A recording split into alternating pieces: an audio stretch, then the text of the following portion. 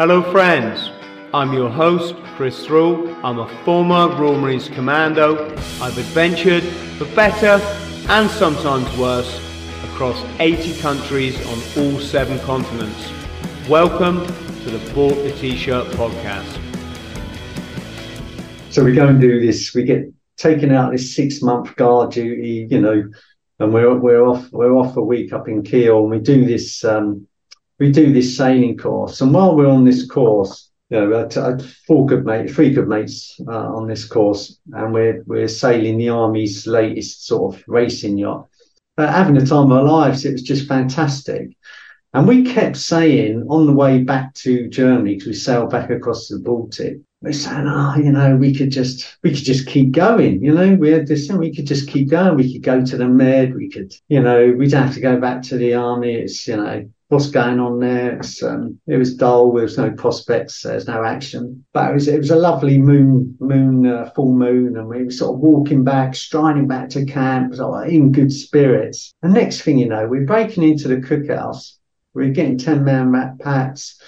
The yacht's still full of beer from like previous nights and stuff like that. So we're getting this thing, and we started singing pirate songs, like and all the rest of it. And I'm thinking I'm going along with it and all the rest of it. I'm the oldest. I'm one of the oldest there. We get down to the jetty, and the idea was we would sleep one night on the yacht, and then we'd go back to camp the next day, right? So the lads are like, right, let's go, we're off, and they start undoing the mooring, right?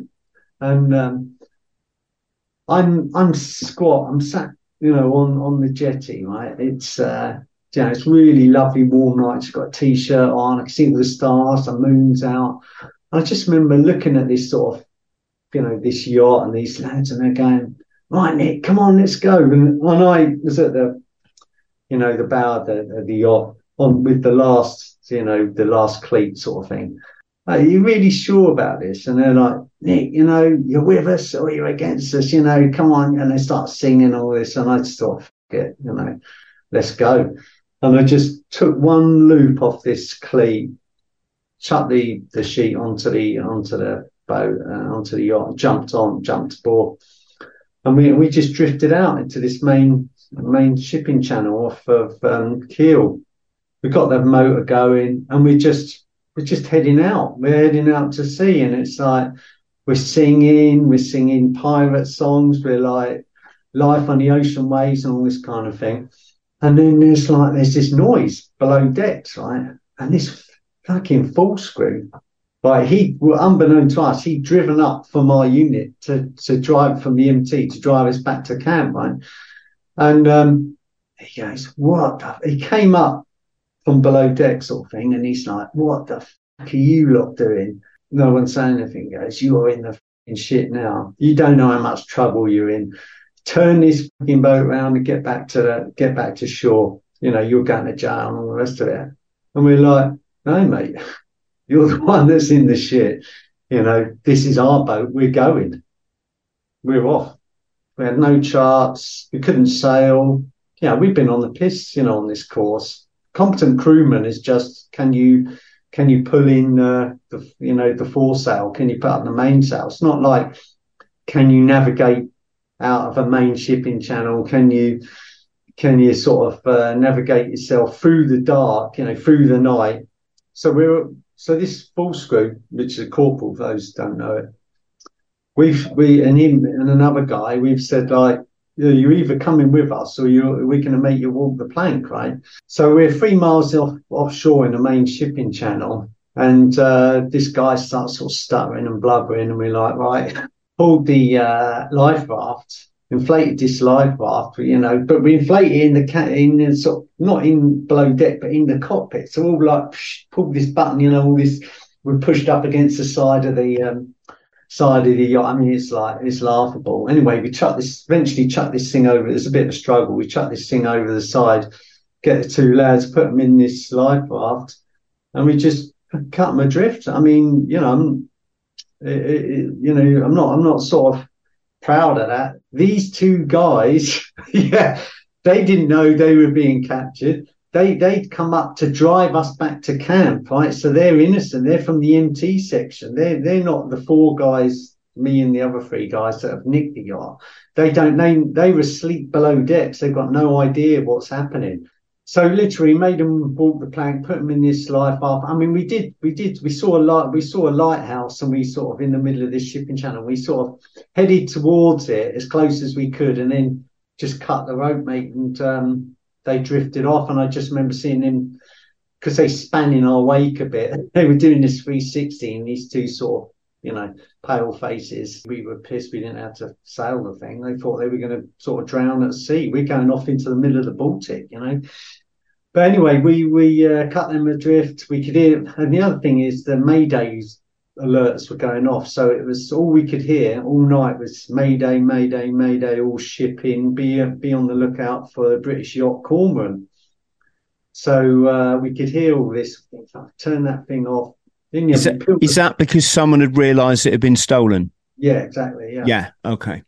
So we peeled the letters off. I remember leaning over the back of the ship and the yacht, and I peeled the letters off. So it read Moron, right? So I've taken off the CDO and the ANT. So it said Moron, and we put up a German flag. So we're now the German yacht Moron, right? And anyway, we just drift off through the night, and I passed out. Everyone's like passing out left, right, and centre. I kind of woke up in the morning, and if you've ever been on a boat in a harbour, when a boat goes past you, you're generally pretty calm, and then you ripple, don't you? And I woke up, and I was like rocking. The boat was rocking, and I was thinking, "Fuck, that was a mad dream I've just had," And I was thinking, "Oh, that's a big boat that's going past us," because we're still rocking, 5 minutes later, and I'm thinking that's not right. And this is in the morning. I wake up and I go up on deck, and there's my mate there and Geordie. They're sort of just slumped in with a tiller, right? And it's just fog everywhere. It's just fog. I couldn't see any land, nothing. And I'm like, it wasn't a dream. We actually done it. We're in the middle of the Baltic, and I woke, my mate up, and I said, Chief, where are you? Where are we? He goes, I don't know, Nick. I fell asleep. I said, well, what bearing have we been on? He goes, I don't know. And I thought, we're in the shit, And I was like, well, we got no charts. Our other mate was still asleep, and this realization just dawns on you. You're thinking about these two lads, right? You phone overboard. You're like, oh, you got a hangover from hell and all this kind of stuff. And it's like, I got this road map out, right? And this BAR road map, and I'm going through it. There's got to be a bit on Denmark, and lo and behold, a bit of Kiel was in the one of the last sections of the map. Was Kiel, blue strip of ocean, and I'm like, well, we've come out of Kiel. If we go north, if we go on, a northerly bearing, we must, unless we've gone too far east into East Germany, if we stick north, we can hit land. We've got to hit land somewhere. So that's what we did. So we went north, got a northerly bearing, and we've been on the motor all night. So we've been on this diesel engine all night. We've got no life raft. And we don't know how to sail, but when we set this, you can know how to set a compass. We set the sort of bearing to north, and we just chugged off into the soup, into this pea soup. And you can imagine it's quite a long day through the fog, through the mist. Eventually clears, sort of mid-afternoon, and then we get into a storm. A bit of a squall blows up, and we're thinking, wow, by this point we managed to put a sail up, because we thought we can run out of diesel, And we put this sail up, and we're still on northerly bearing, and late afternoon we see land. We're like, land ahoy! You can imagine. I thought, oh my God, it's like a lifeline, And so we just handrailed this coastline. We're still about 3 miles offshore, 2-3 miles offshore. We just handrailed this coastline, and I'm looking through this map, thinking, oh, is there any harbours or anything? And I thought, we can't go another night. Do you know what I mean? Because we're going to run out of diesel. We had to take the sail down because it got really, really windy. Like it's quite a storm blowing, and rough seas. And at one point, I go to take the main sail down. It got stuck on something, and we got heeled over. And I'm dangling over the edge. My feet are in the water. We got no life jackets on, nothing like that. It's getting to be a sticky situation. We're getting, deeper and deeper into it, and eventually we're saying, well, what's the options? What have we got? Well, we ain't got no life raft. We can't swim ashore. We're going to have to run aground. If we don't see anything, we're just going to have to run this thing into the rocks. And that, also that didn't sit right.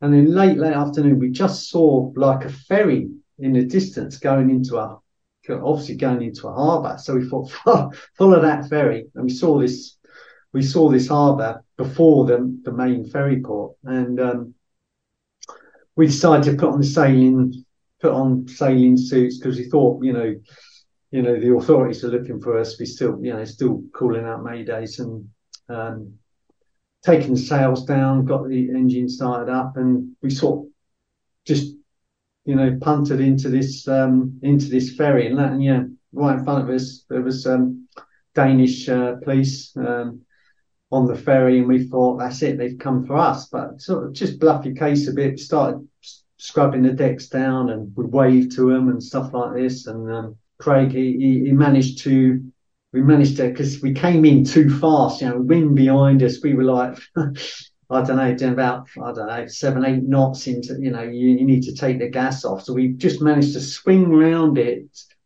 drop everything, and just managed to moor it up. And first thing we did, start cleaning the decks down. The police guard came alongside us to a crawl. He just sort of looked across at us like this, and we sort of looked at him, and he just carried on going. He saw the name on the boat, Moor on. He saw the German flag. He's looking for a British yacht, cormorant, And we got away with it. Packed some kit up in a sail bag, some DOS bags. I just wrote a note downstairs, gone fishing, left a little note, and we just walked off from the harbour. We come across this pub, and we just sat down, and we just had a beer, and we were like, fucking hell. We have this drink, this barmaid brings over four large pints. We haven't got much money, that's the other thing. So we got no money. I did have a credit card, nothing on it.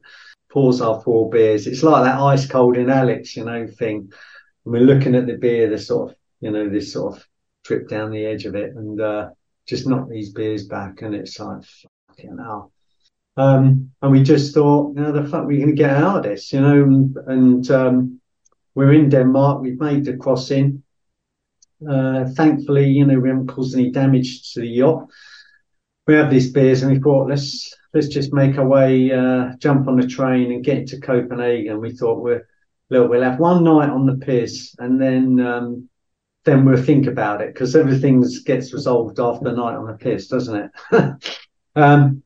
So we jump on the train. Like I say, we haven't got any currency, we haven't got any cash as it is. We've got a few Deutschmarks, I think, and we get into Copenhagen, right? So, and we got this sail bag. It has got what we took from the yacht. It's got our DOS bags in, and we thought, well, we'll leave this in left luggage. And we're in the middle of this sort of concourse. There's loads and loads of people walking around, and we're just stuffing this this bag into the left luggage. And two of my mates, buddies who was in training with, sort of walk up to us, and he goes, "Right, lads, what are you up to?" And we go, "Oh, we're on leave." He goes, we go, "What are you doing?" He says, "Oh, we're in the tall ships race with the British Army. We've come from Kiel." And we're like, "Oh, fuck." He goes, "What?" I says, "Are you with the instructors from Kiel?" And he goes, "Yeah, all of the head shed are here." He goes, "We're looking for these 4 lads who've nicked this yacht." I said, "What?" He said, "Did you hear about these 4 blokes who nicked this yacht?" And I said, what about the two lads that got chucked overseas? He goes, they're all right. He goes, how do you know about them? And I was like, fuck it, you know. I goes, oh yeah, somebody told us about it, type thing. So we bluffed that off, and they left. I thought, oh, we've got to get out of this station because the head shed from Kiel, we're in that station, and we just literally got the key in the lock, turning this thing, and it's sort of like a parting of the crowd, and like 100 meters away, we just locked eyes with this warrant officer who was in charge of the British Army Sailing Centre. And he just pinged us. Do you know what I mean? It was just a pure sort of fluke. And he, same thing, goes, all right, lads, what are you up to? We go, give him the same thing. He goes, oh, you know, we're on leave. And then his oppo said, oh, I recognise you from Kiel. Sure you're not from Kiel? And so there we are, right? So we've achieved our objective. We're in Copenhagen. We've had a drink. We've sort of we've met the objective. We've got no money. This W01 is actually in the MP, so he's in the military police, but he's actually on detachment where he's looking after this sailing centre. And so now we're faced with this choice. So you've always got a choice, and this is one of the key sort of elements of that I've learned about, that, you know, you always have a choice, right? And our choice at that time was we either knock these two guys out and go on the run, or we look at the other option, you know. And I said, hold on a minute. And I said, look, we'll have a little chin wag. And he says, look, listen, lads. He goes, if it's you, if you're the guys, if it's you, I'll say that you handed yourselves in to me. And that is a massive lifeline. You know, that's not being caught. That's handing yourself in. So we went, fair enough, it's us, you know. And he was like, thank fuck for that. He goes, well done, lads. He goes, you made a really good choice. And it really stayed with me, that. And he goes, first thing he said to us after that, he goes, where is she? We're like, where's who? He goes, where's the cornroom? So we said, oh, it's in Rodby Harbour, you know. And he goes, right. And he sent his oppo, and he goes, right, go make a phone call. I said, just so you know, it's now called the Moron, right? Anyway, so off he goes. The W01, right? He goes, listen, Ed, he goes, you made a really good choice. Come with me now. But I'll stick to my word. I'll say you hand yourself in. And he went, found the local old bill on the station. They locked us up on the station. And he was going off to this tall ships race, and he said, well done, lads. He goes, all right, I'll see you again, no doubt. Anyway, this is the key thing is that we just said, look, you know what it's like when you go on the piss, you forget all sorts of detail, don't you? So we said, nobody remembers anything. All we remember is waking up in the morning and then trying to get to land and then trying to hand ourselves in at the earliest opportunity. That's the story, because nobody wanted to incriminate anyone. So we get picked up by the old bill, and they take us in this sort of meat wagon through Copenhagen. We can see we're going through, you know, downtown. We see all the lights, all the action, just looking out the back window with the bars on. And we get put in a prison in Denmark, and then basically we got, I don't know how many nights we're in there, but then the British come up, the military come up, and we got taken to the SIB, which is the Special Investigation Branch, and we got took straight to them, right? And it was literally interrogation, you know, before I had the interrogation. So it's interrogation, and you know, it was straight out the Sweeney. You know, in he comes, you know, cup of tea, you know, glass of water, sort of plastic cup sort of thing, and it's like, I was the last one to get interrogated. So I've been stood up like, I don't know, 8-10 hours or something. Get into this room. He goes, right, Nick, how you doing? Come in, sit down, you know. He says, do you want a cup of tea, mate? This is the oppo, right? Do you want a cup of tea? I goes, yeah, love one. He goes, right, tell us about this story then. So I'm drinking the tea like this. I thought, I've got to drink this tea. I was like hanging out. Have this tea first before I tell him. Because I knew what the other lads would have said, you know. And I said, look, well, where do you want to know from? You know, and he goes, you know, tell us from. I said, you know, when you're in Kiel, I said, well, we went out on the piss. Yeah, we know all that. The lads would tell us how you went out on the piss. Tell us when you got back to the sailing club. I said, well, look, you know, the first thing I can really remember is waking up in the morning. And he goes, fuck you, lying bastard. He went, poof, the drinks are off the table. His mate's got me up against the wall. It's like a replay of the other thing that I had in years to come. Up against the wall, goes, you lying shit. He goes, you're getting fucking 10 years for this. They wanted to give us 10 years. We were going to be the first British soldiers to be charged with piracy for 200 years. That's what we were getting charged with. I mean, it was like piracy, endangering life, danger to international shipping, drunken charge of a vessel, crossing borders. I mean, the charge sheet was 2 sheets of A4, right? That they were scheming up. He goes, you're getting 10 years for this. You know, you don't know how much shit you're in.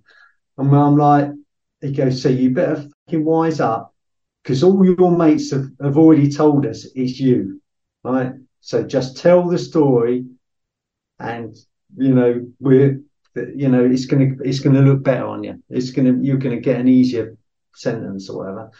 He goes, so off we go. And so I said, come and have a cup of tea. He goes, fuck off, you know. Just tell us anyway. So I'm like, I woke up on the yacht. And he up against the wall again, you know, all this thing. Oh, we didn't budge from the story. That's it. And he didn't get anything. That's all they got from us. Got back to camp eventually, and then you go through. You get another bollocking. We were on like close arrest for months and months, which meant, you know, you confined to camp. You paraded 3 times a day in number 2s, like best kit. You weren't allowed on any bars on camp. All you could do was go to work and then go back to the block, and then you'd be at the guardhouse parading.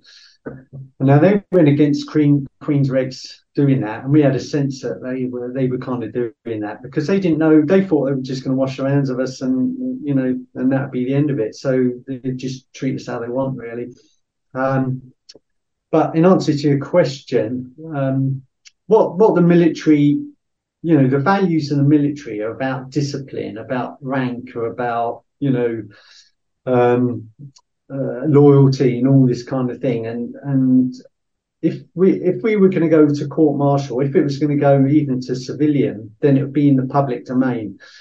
And months went by, and eventually, about 8 months later, Peter Billier was our brigadier, right? So he was obviously ex-SAS, in charge of the special forces in the Gulf. And but at this time, that's before that, he was now a brigadier in charge of like our division in Germany. And it landed on his desk, right? So it's down to him. Were we going to get court-martialed, or was he going to give our CO extended powers? So a brigadier can do that, give a CO extended powers, because CO can only give you 28 days in there. Extended powers, you can double the sentence, 56 days.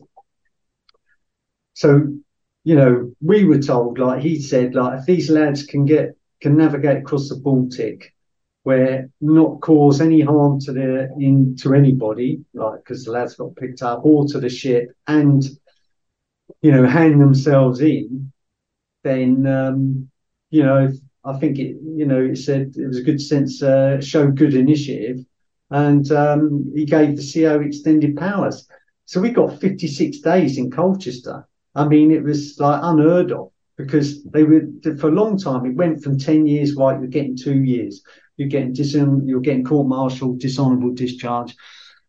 And of course, that was a huge pressure. We weren't allowed to drink at this point, and you know, there was no relief for us. I mean, we were like we had like leprosy, you know what I mean? People just, you know, a few people were stayed loyal to you that I'm still loyal to now, but obviously you don't want to kind of hang around people that are getting court-martialed, right? And then it went to him, it came back that we're now we're on CO's orders, right? And so we go into orders. And he goes, you accept my award? Yeah, of course we accept your award. We grab onto that. He goes, right, I've got extended powers. You get 56 days in Colchester. And we're like, and soldier on. This was the thing. We weren't getting dishonourable discharge. 56 days and soldier on. And we're like, oh, thank God for that, you know. I mean, you could do 56 days, right? So we got basically, you know, sent to Colchester. But the twist in the tail, right? I mean, you've heard of Colchester, right? Everybody in the services has heard of Colchester. It sort of, you know, it sends a shiver down your spine, the name of it. And when we got flown back to Germany, handcuffed on a plane, you know, taken through a side exit and all this. And I just remember getting handcuffed onto this bus, you know, those green army buses used to go to ranges on. And part of me's thinking, oh, I'm home. I'm like, you know, I'm back in UK, happy days.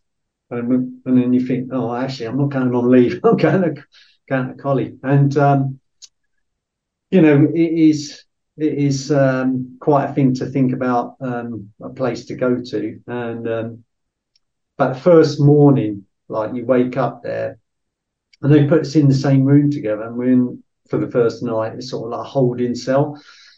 And there's on the Mondays a big sort of commandant's parade, right? And before you go on the parade, you're lined up. You've got A wing, which is all of the, you know, military that doing time that go back to the units, right? They're soldier on. Then you've got D wing. They're doing up to 2 years. They're doing a sentence and they're getting discharged from the army, or even doing 2 years and then going into a civilian prison, right? So you've got A wing on one side, D wing on the other side of this parade square. And then the RSM comes out. And we're like, I mean, you know, we're obviously fucking nervous, like, you know, we don't know what the sketch is or anything. But we're on parade, and this RSM comes out, and I'm thinking, I recognise him somewhere. He just calls our names out. He goes, Wildman. He calls out the other females. He goes, get out here, 1 pace, Mark. And this is in front of everyone. Take 1 pace forward like this.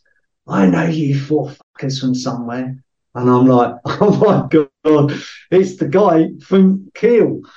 You know, the guy we've handed ourselves into, you know, a year later is now the RSM at Colchester. And it was just like, it was like the full circle of the story, really. And anyway, we got an easy ride, really, from the rest of the soldiers under sentence, as they're known. Because there's quite a lot of violence and intimidation and all that kind of stuff in that place. We got an easy ride. And even on the inspections, he would come in, you're allowed 1 photo. You know, you didn't sleep on your bed because your bed has to be immaculate. You're sleeping on the floor. Everything you own has got to be like in a sheet of A4 paper, like combat jacket, all your kit. It's immaculate. It's unbelievable. And I mean, the routine there is pretty... it's known as the harshest penal regime in the country, you know, that's civilian and military. And you're allowed 1 photo inside of your locker. And on the weekly inspection that the commandant would do, would come around one of the rooms as well. You had to open your locker. And I'd taken a picture of the 4 of us when we landed at Rodby Harbour with our arms around the shoulder, you know, next to this. And you can read the moron right next to the boat. So I put that up on the inside of my locker. Anyway, he comes in and he goes, oh, right. And you know, he's like sat on your bed. He goes, tell us what bearing were you on? You know, it's like great, you know. And you know, it's just how the military do things, isn't it? They got a sense of humour at the end of the day. So much so, when we got back to the unit, our colonel, the guy giving us the sentence, he put us in the army sailing team. So me and my best mate, the chief, as I call him, we entered the army sailing. We come third in the army championships because we got trained how to do dinghy sailing, right? So we were sailing every week, and so we won the regimental cup, and the colonel had to then present us with a trophy about, you know, a couple of months after we come out of Colchester. So it all turns into a laugh and joke. You know, we used to have pirate dudes in the squadron. Friends, thank you for listening to the Bought the T-Shirt podcast. Please like, subscribe and share, and don't forget to follow me on social media.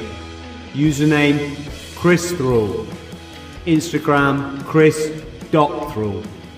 Thank you.